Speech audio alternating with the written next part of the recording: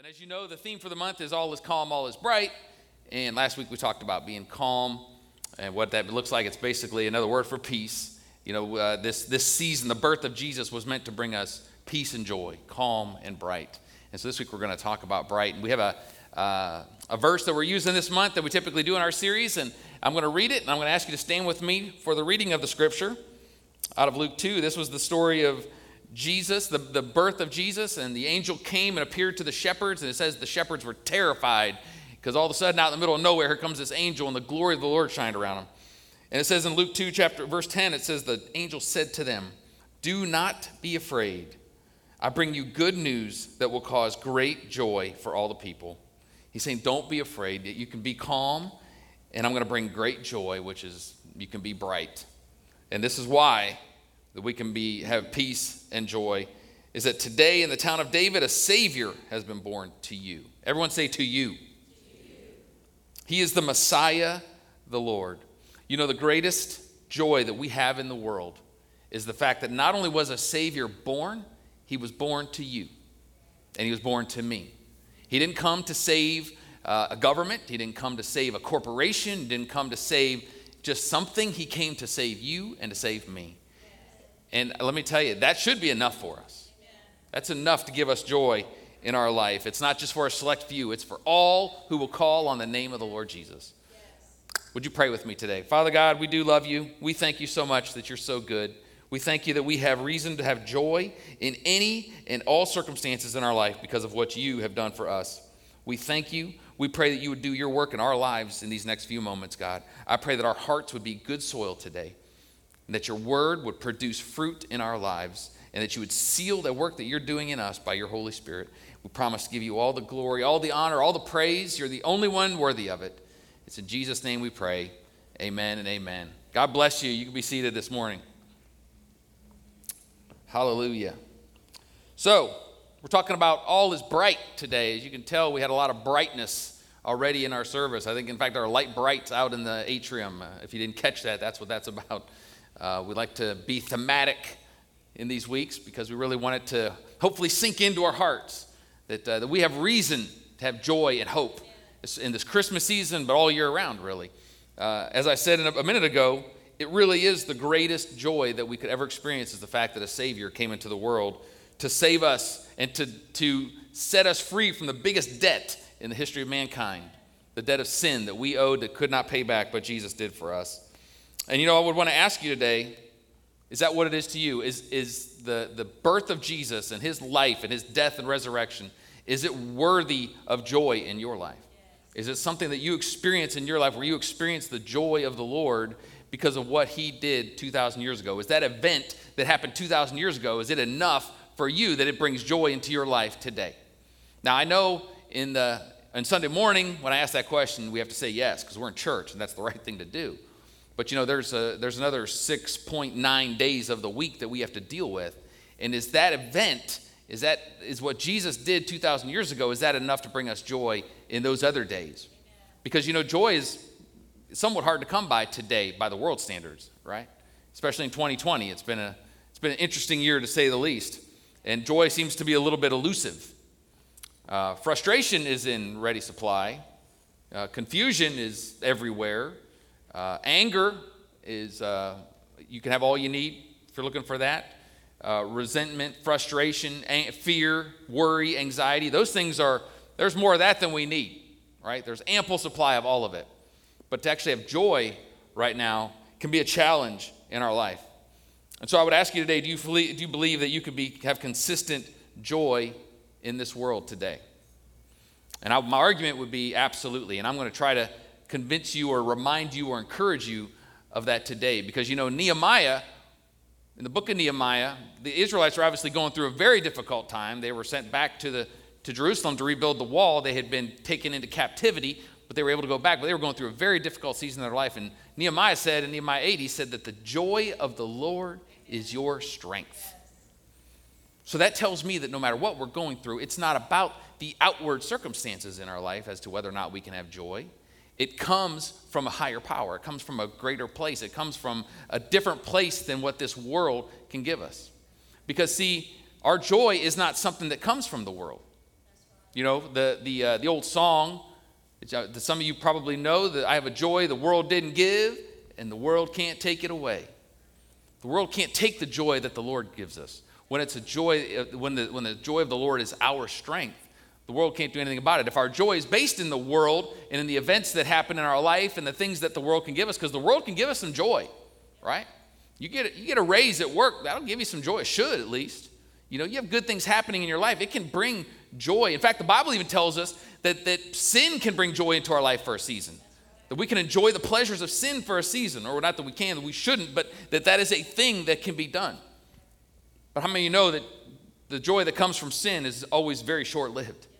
It will come to a day where your chickens will come home to roost when it comes to that. But even the joy that would come that the world can give, all of that is built, it's a house of cards. It's fragile. It can be taken away so quickly. If nothing else that we have learned from 2020 is that the joy and the security and the things the world can give us can be gone in no time. It's all very, very fragile. But there is a joy that comes that the world cannot take away. And you know, if you are somebody right now that has joy in your life and you would say, I feel like I do have joy. I feel like 2020 could have been so much worse, you know, and I'm seeing the positive side of it, and I got the joy of the Lord in my heart, and I actually feel it. If you're one of those people, you're absolutely in the minority right now, even in the church. You know, I had a friend call me this week that I haven't talked to in quite some time, and he said, hey, how are things going? You know, I know you guys, you know, you transitioned, you know, during a pandemic, and leading a church in the middle of this pandemic's got to be difficult, and, you know, people aren't coming back to church very quickly, and, you know, I just know it's hard, and how you doing? You know, and I said, I'm actually doing great. I feel really good. I feel like the Lord has given me a supernatural joy that I have anticipation. I feel like my relationship with Jesus, I mean, I feel like I'm at a level of intimacy with him that I've never been at in my life, and I'm actually doing good. And I remember feeling in this conversation almost like I needed to apologize that I had joy. And I'm not saying he solicited that, but it's just, that is the feeling we have now, is that we should all be kind of down and sad. Not to say that things haven't happened this year that have been upsetting or hurt people, but there's a joy that the Lord gives us that the world cannot take away, that nothing in this world can take away. A pandemic cannot stand in the way of your joy. A financial situation cannot stand in the way of your joy. A health situation cannot stand in the way of your joy, because we don't have a joy that the world gives. In fact, I would go as far as to say today, there's only one thing in the whole world that can stand in the way of your joy, and that is you. And I know that's kind of that's a bold statement. It kind of hits you between the eyes. When I thought of it when I was preparing this week, I thought I had to look at myself too, and look at the times where I've allowed joy to be stolen from me, or I've allowed it to erode in my life in such a way where I wasn't feeling it. But I was the one that was the issue, because the Lord he's always good. And he's the same yesterday, today, and forever, and we can trust him in every situation in our life. So where does our joy start? Let's go all the way back to the beginning. The genesis of our joy is at the time and the place of salvation. So if you're here today and you would call yourself a follower of Jesus, and you remember getting saved, giving your heart and your life to Jesus, the joy comes from that moment, from giving yourself, to be able to have a genuine experience with God where you say, yes, I know that I'm a sinner. I know that I'm not good enough. I know that I need a Savior, and I need somebody to come into my life. And you invited Jesus in, and you gave him control of your life. You said, my life is not your own anymore, my own anymore. Lord, I know you bought my life with a price, and I'm giving it to you. There is a joy that comes into our heart at that moment and in that season that is beautiful. In fact, Peter talks about it in 1 Peter 1. He says, though you have not seen him, he's talking about Jesus, you love him, and even though you do not see him now, you believe in him and are filled with an inexpressible and glorious joy. Some versions say a joy unspeakable is what Jesus fills us with. And then here's why we have that joy. He says, for you are receiving the end result of your faith, the salvation of your souls. So if you are saved, when we get saved, there's an unexplainable, unspeakable joy that God gives us. It's a gift that he gives us, that you can't even always explain what it means to be saved. You could explain what the Lord's done in your life, but you can't always explain it away because sometimes it's unspeakable because it's just something that you know God just put in your heart that just floods us and overwhelms us. We should be excited that we're saved. To the fact that we went from death to life, from cursed to blessed, from lost to found, to be from living a life that's all about myself to living my life for somebody else and having a greater purpose. That's enough right there that should bring joy into our life. That's the beginning of the joy of the Lord that comes into our life. Now, you may be here today and say, well, I haven't experienced that. Maybe you go in and out of church and you kind of come and you're not even sure exactly what the Christian faith is all about. You may not even say that you're a Christian today. You would say, I haven't had that experience where I've really given my life and my heart to Jesus. Well, I want to challenge you today and encourage you that it's the best decision you'll ever make. And today is the day of your salvation. But it's a choice you have to make to be able to say, God, I don't want to just try to do this on my own anymore. I'm giving you my life because we know there is a hole in our heart that only God can fill. We all know it. Sometimes we don't exactly know what that is or how it looks, but I'm here to tell you today that hole that we have in our heart is meant to be filled by Jesus. And that's what he wants to do, and he does not discriminate. Anyone who calls upon the name of the Lord will be saved. And so if that is you today, I'm going to give you an opportunity at the end of the service to make that decision today because I believe it's so important. You don't have to live another hour being separated from the love of God. But we have to guard that joy that God gives us at the beginning. That joy gives us at salvation. We have to guard it because how many of you know as you live your life, it's very easy for that joy to erode. And it can erode and erode and erode till you get to the point where all of a sudden you look at yourself one day and say, I don't have any joy in my life and I can't remember the last time I did. Well, I'm here to tell you today that there's good news because God can restore your joy. He is a restorer of us. When we come to him, now we have to be honest about it. Let's take off our church face today. Let's take off the facade and don't act like we have it all together. Let's come transparent before our God and say, if you don't have joy, you know it. And being able to say, God, I don't have your joy that I used to have. I remember when I had it, but I don't have it anymore. And when we come to him humbly, he will restore the joy. I think of King David, such a wonderful man from the Old Testament that did so many great exploits for God. God goes as far as to say he was a man after his own heart, did some great things, loved God, but he got to a place in his kingship where he got a little arrogant, got a little cocky. And he saw a woman that he liked, and he took her, and he slept with her, and she got pregnant. Her name was Bathsheba. But she had a husband, and there was no way for David to hide it, what happened. And so long story short, he basically had her husband killed. And the prophet, one of the prophets at that time, Nathan, came to him and rebuked him and put his finger in his face and told him that he sinned. Now, David, being the king, could have done whatever he wanted. He could have put him in jail. He could have killed him. Nobody could have done anything about it. But David responded in humility. He said, I have sinned against God. And his prayer is actually outlined in Psalm 51. And one of the verses out of Psalm 51, David says, restore to me the joy of my salvation and grant me a willing spirit to sustain me. God can restore your joy, church. I know in a room this size, that there are people here that you've been saved for a long time, but you would not say that you have the joy of the Lord in your life. And I'm not going to ask you to come to the front and admit it to everybody, but you know it, and you need to be open before God today so he can restore that joy in your life. And I believe with all of my heart that he will do it. Amen. Now, that being said, as we live this life, I believe that joy is a product in our life of the choices that we make. Okay? So you see there's on Pinterest and social media, you'll see these memes, these banners that say, choose joy. Choose joy. And it's really popular. And I'm sure there's shirts and all kinds of stuff about it. And it looks cute and it sounds nice, that we would choose joy. But really, in a large way, that is a fallacy. Because it's partly true. But if you're in a situation, if you find yourself in a difficult situation, and you're just expected in that situation just to choose joy, you're really up against a lion. And a lot of times we're going to fail at that because the situation can be overwhelming. And when we hear, we're just supposed to choose joy, and we say, okay, well, I choose joy, but we realize we're not really joyful no matter how much I say I'm choosing joy. You can't just grit your teeth and be joyful. And then you start to feel bad that you don't have joy because you're supposed to be choosing joy, but you don't really have it. So then you feel worse, and then it's even harder to get joy because you're even more depressed than you were before you decided to choose joy. Everybody follow that? Good. All right. So here's the thing, though. we do need to choose joy, but joy is a product of cultivating the ground in the life when we're leading up to those situations in our life. If we are waiting to choose joy in our life till we get to that tough situation, it's too late. It's too late for that situation. It's not to say you can't have it in the future, but right there, it's a losing battle.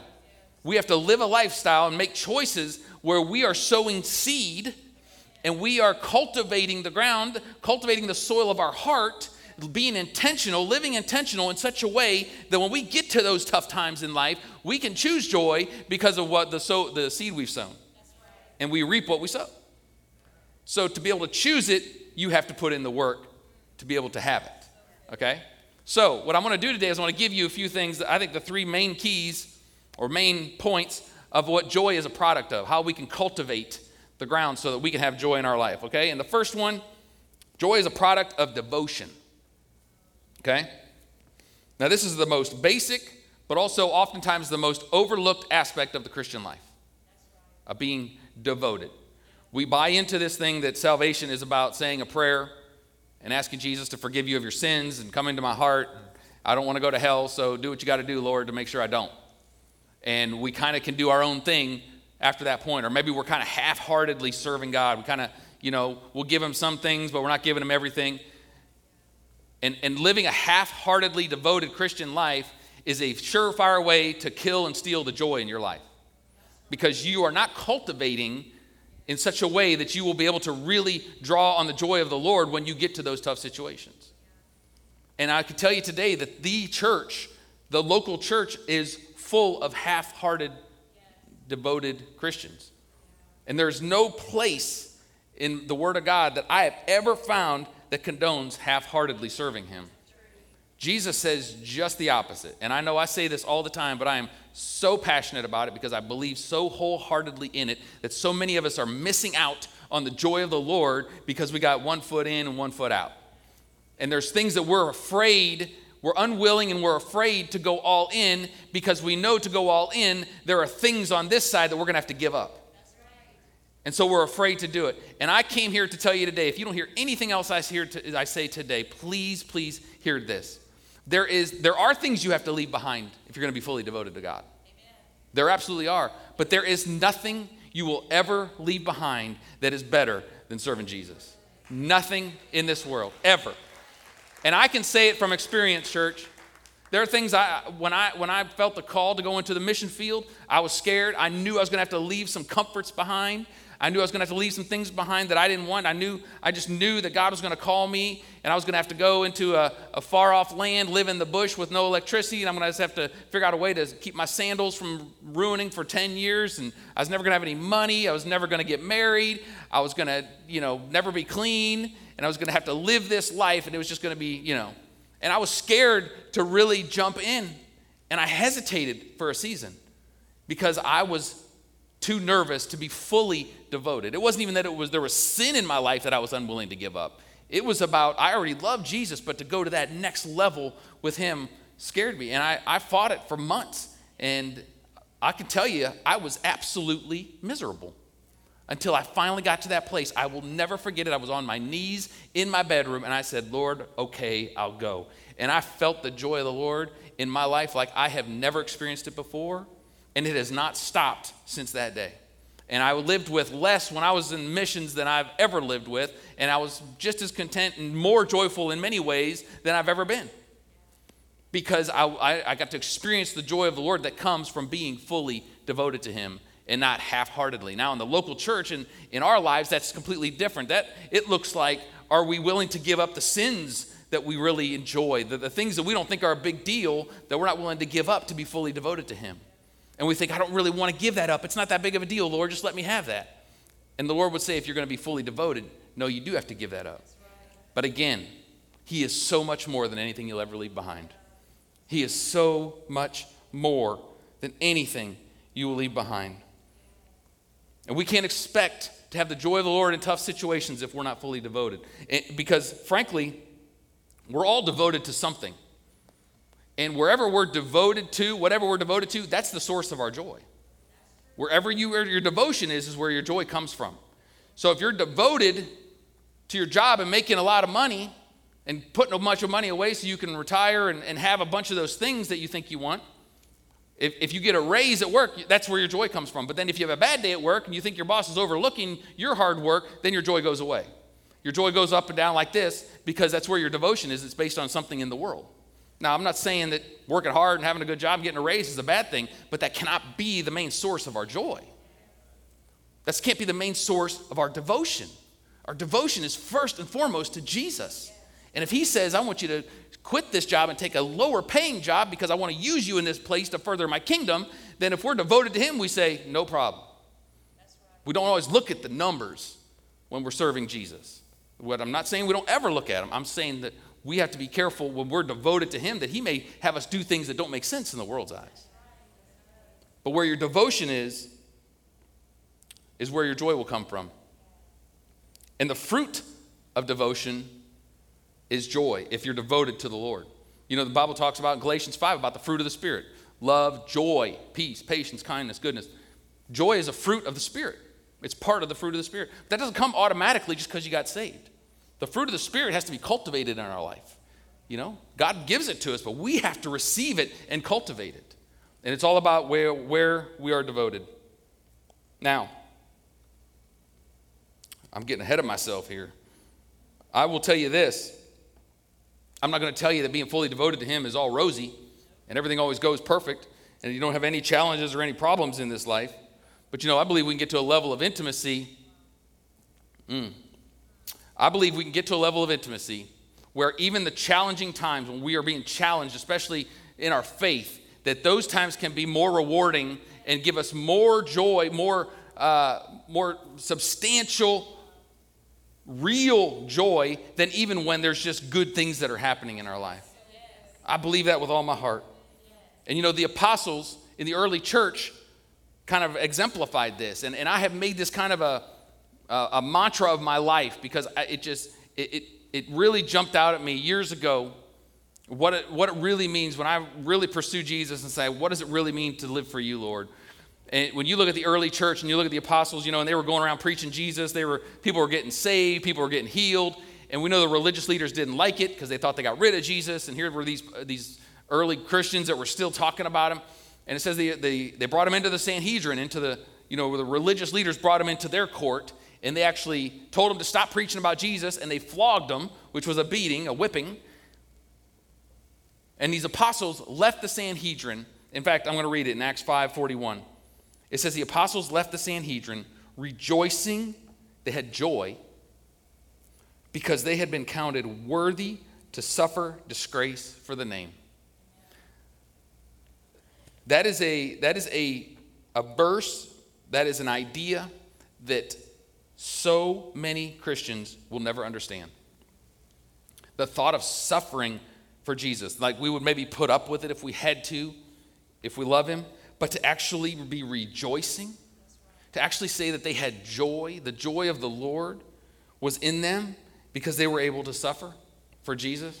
I heard a preacher just this week talk about the fact that it says there that they were counted worthy. They rejoiced because they were considered worthy to suffer. That tells us that not everybody's worthy to suffer. Not everybody is worthy of suffering for Jesus. And so that makes me question, well, then who is? The people that are worthy to suffer for Jesus are the ones that are fully devoted to him. They're the ones that understand that life is not about what Jesus can do for me. It's about what he already did for me. It's not about whether or not he's going to give me what I want. It's about the fact that I get to be in relationship with the King of the universe, with the God of it all, wants to know me and wants me to know him, to know that that is so much greater than anything he could ever do for me. And those are the people that actually are considered worthy to be able to suffer for him.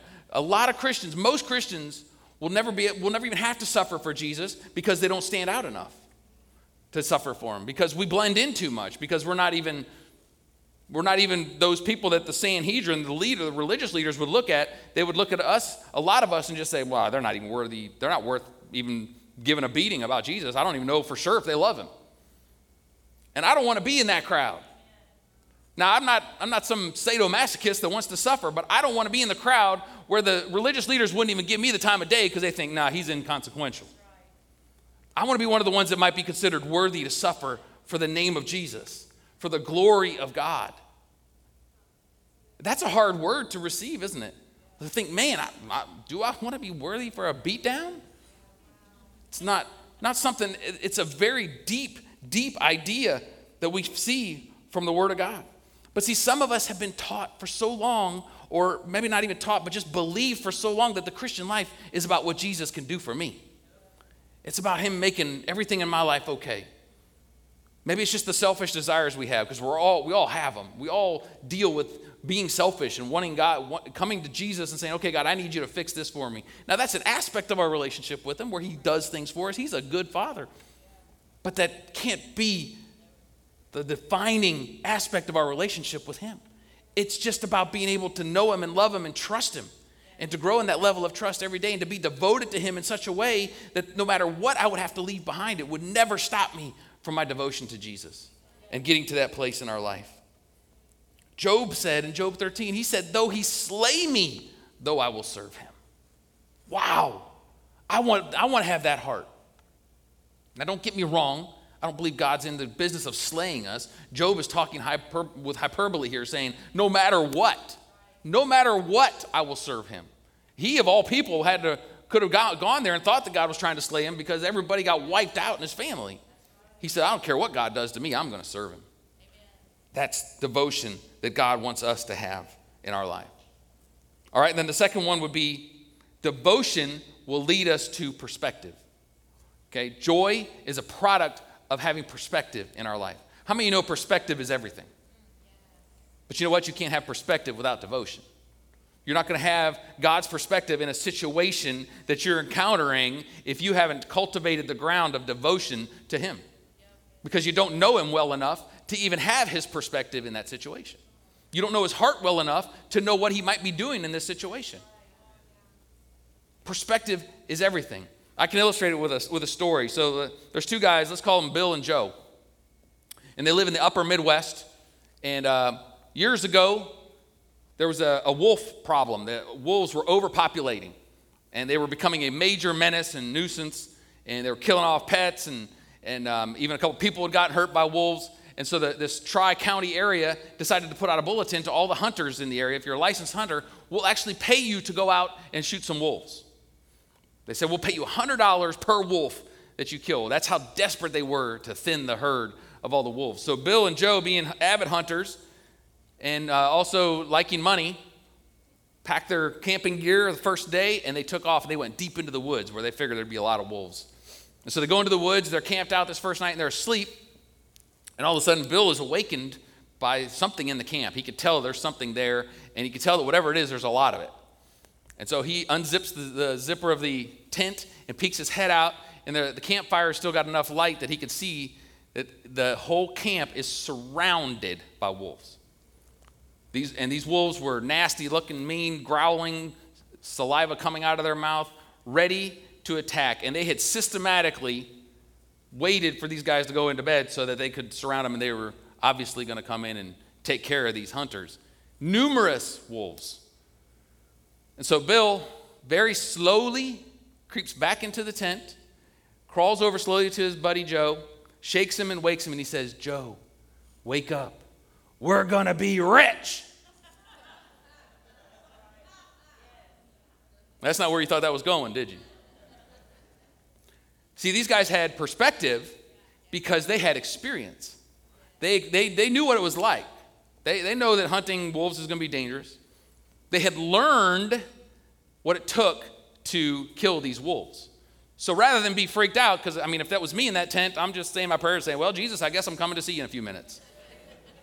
But these guys were seeing dollar signs, right? It's all about perspective. It's all about perspective. But they couldn't have that perspective if they didn't have experience. If this was their first time out in the woods hunting wolves, they would not have been a good sight. We have to learn perspective, church. So even for you young people, you have to give yourself some grace in life because you're not going to have the same perspective that somebody that's been serving Jesus for 50 years is going to have. So you can give yourself some grace. It's going to be a little more difficult to have the joy of the Lord in tough situations because you learn to have joy in the Lord in your life in tough situations as you've learned from previous situations. Even the Apostle Paul had to learn perspective.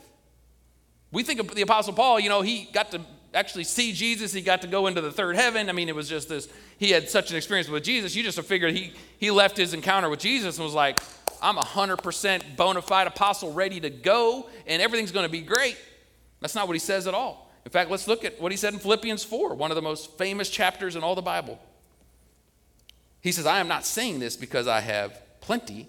I have learned, I'm not saying this because I am in need, for I have learned to be content whatever the circumstances.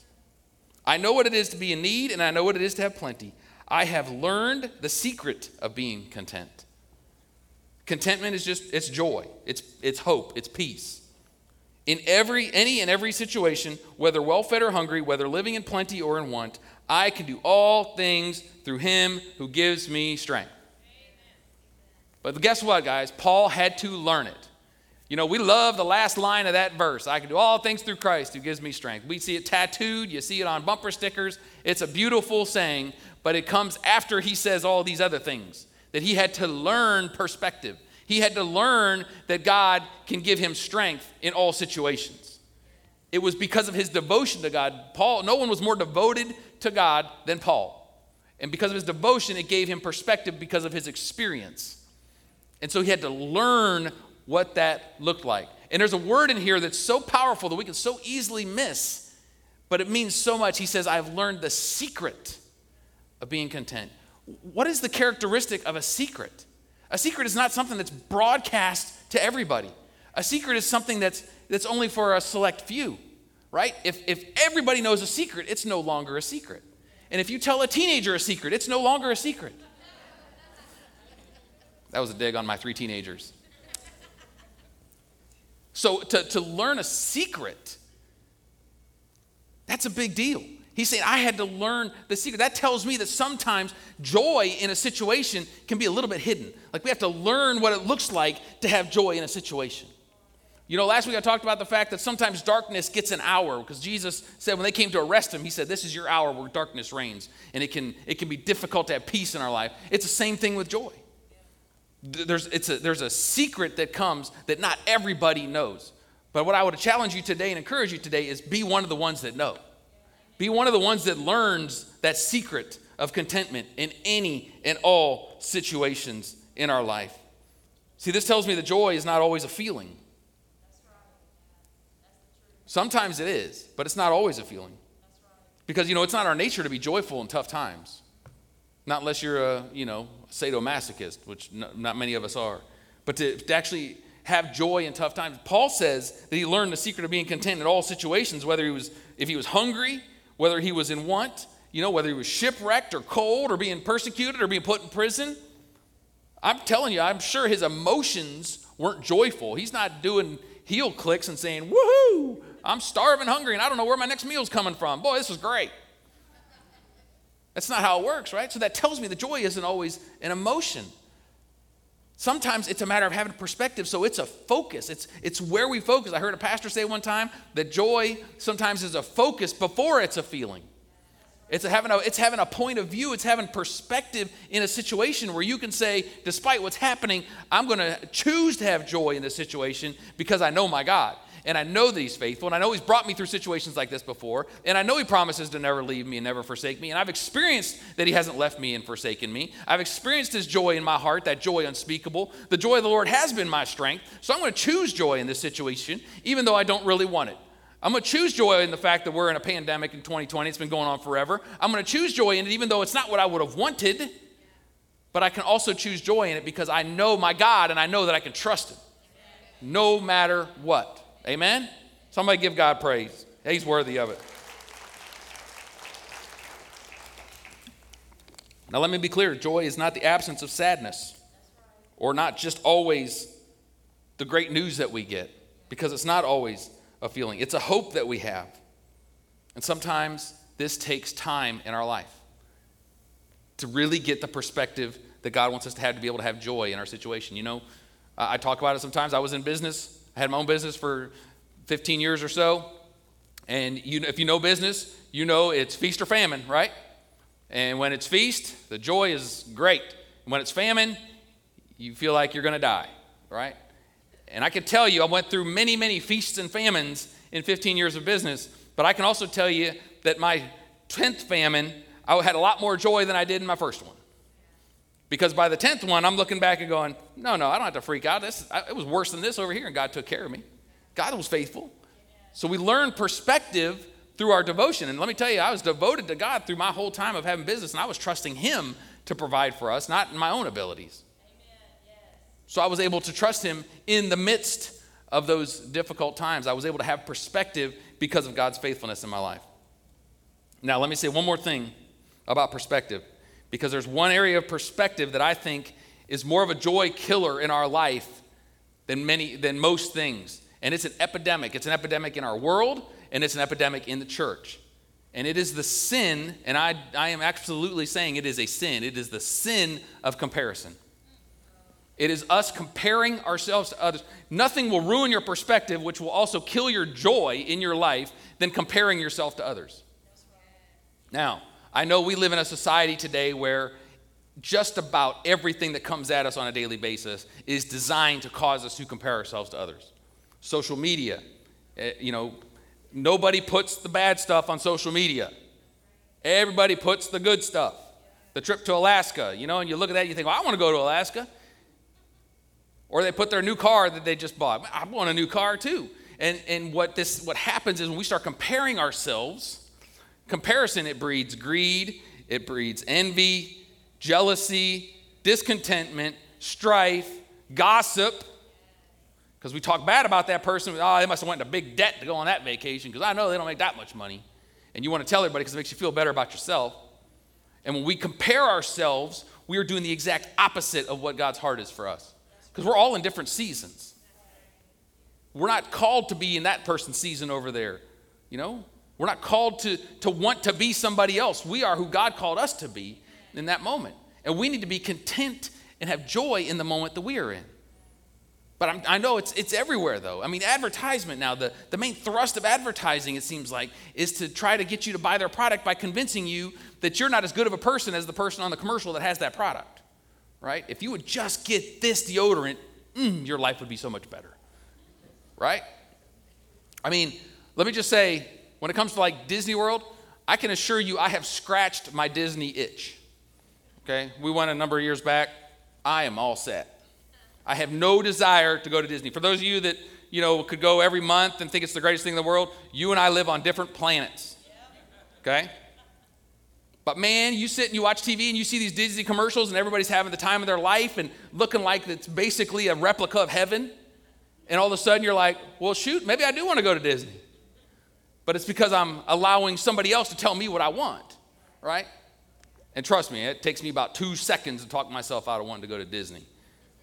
But those things bombard us our whole life, all over the place. And comparison is killing our own perspective because we have the perspective of somebody else and we don't have any clue what's led those people to that place in their life. And God hasn't called you to live their life. He's called you to live your life and to enjoy it and live it to the fullest. All right, so that's my thing about comparison. All right, so finally, the last thing that I want to share with you today that joy is a product of is having purpose. And I could talk about this for a long, long time, but I'm not going to today. But I do want to just touch on it. Because, I believe we all have more joy in our life if we have purpose. We can all go through a lot more in our life if we know we have purpose. Everybody wants purpose. Corporations do better when the people in the corporation know the purpose of the corporation. Relationships are better if you know the purpose of it. Exercising is easier when there's a purpose to it, when there's a goal that we're getting to. Church is better when you know that there's a purpose to it. You know why the attendance in churches in the U.S. has been declining rapidly, not just since this pandemic, but over the last 10 years, is because so many people feel a lack of purpose in the church. They feel like they're just going because that's kind of what they're supposed to do, but they don't feel a greater purpose. They're not getting involved in something that's bigger than themselves. It's more about just coming and giving the church an hour or an hour and a half of their time, and it's started feeling empty for so many people that they've just started just moving away from church. And I can tell you that is why we here are always, always, always going to be talking about the mission and the vision of this church. because that is what gives us purpose. The mission of this church is what our purpose is. It's why we're doing what we're doing. And at the end of the day, it is about reaching those far from God and leading people to their next step in a God-first life. That's it. So if you're not far from God, or if you are far from God, we're here for you. That's what we want you to come close to God. If you already do know God, then we're here to help you take your next step, because we know in this walk of faith, there's always a next step. None of us have ever arrived. We always want to help you take your next step into living a God-first life. That's our purpose. And when we feel like we have purpose and we're part of something that's bigger than us, we can get on board with that, can't we? And we get excited. And there's joy in that, in knowing that we have purpose.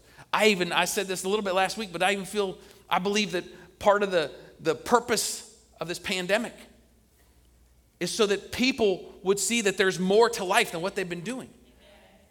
And that people would want to be part of something that's bigger than themselves. And whatever, I don't even know how the pandemic would even play into that, and I don't have to know. I just know that God is doing something. And people want to have purpose. And when we have purpose, we have joy in our life. Even Jesus needed purpose. Jesus himself needed purpose. Now, I know he was fully God on this earth, but he was also fully man. And when he was in the Garden of Gethsemane, the night that he got arrested to go to the cross, and he was praying, we can know without a doubt that he was reaching for his purpose. He was looking for his purpose, because he even said to the Father as he's praying, he's saying, God, if there's any other way, if there's any way this cup can be taken from me. But then he went back to his purpose. He said, but not my will, yours be done. And he knew that what his purpose was, and he was able to go through that agonizing next however many hours because he had purpose. In fact, the writer of Hebrews even tells us in Hebrews 12, look what it says. It says, let us run with the race with perseverance, the race marked out for us, fixing our eyes on Jesus, the author and perfecter of our faith. For the joy set before him, he endured the cross, scorning its shame, and sat down at the right hand of the throne of God. Consider him who endured such opposition from sinners, so that you will not grow weary and lose heart. Consider him so that you will also have purpose. Jesus said his purpose, the joy, that the reason he was able to go to the cross with joy was because he knew his purpose. His purpose was to redeem mankind back to himself. Now, we know that he didn't find joy in the event. Just because he was God didn't mean there was some supernatural thing that he wasn't experiencing pain. He was experiencing pain. The nails in the hands hurt. The crown of thorns on his head hurt. The spear in his side hurt. Hanging on a cross, suffocating, hurt. But because he had purpose, he was able to approach that situation with joy. It wasn't the situation itself that gave him joy. It was the outcome of the situation. And it's the same for you and me. We don't have to look at situations we're in that we wouldn't want to be in and say, thank goodness for this situation that stinks. But we can look and we can have joy because we believe that the outcome is going to be for our good, because that's what God says it is. He says in Romans 8:28, he works the good in all things for those who love him and are called according to his purpose. So we can have joy because we know that the outcome is going to be good, because that's who God is. It's a good thing.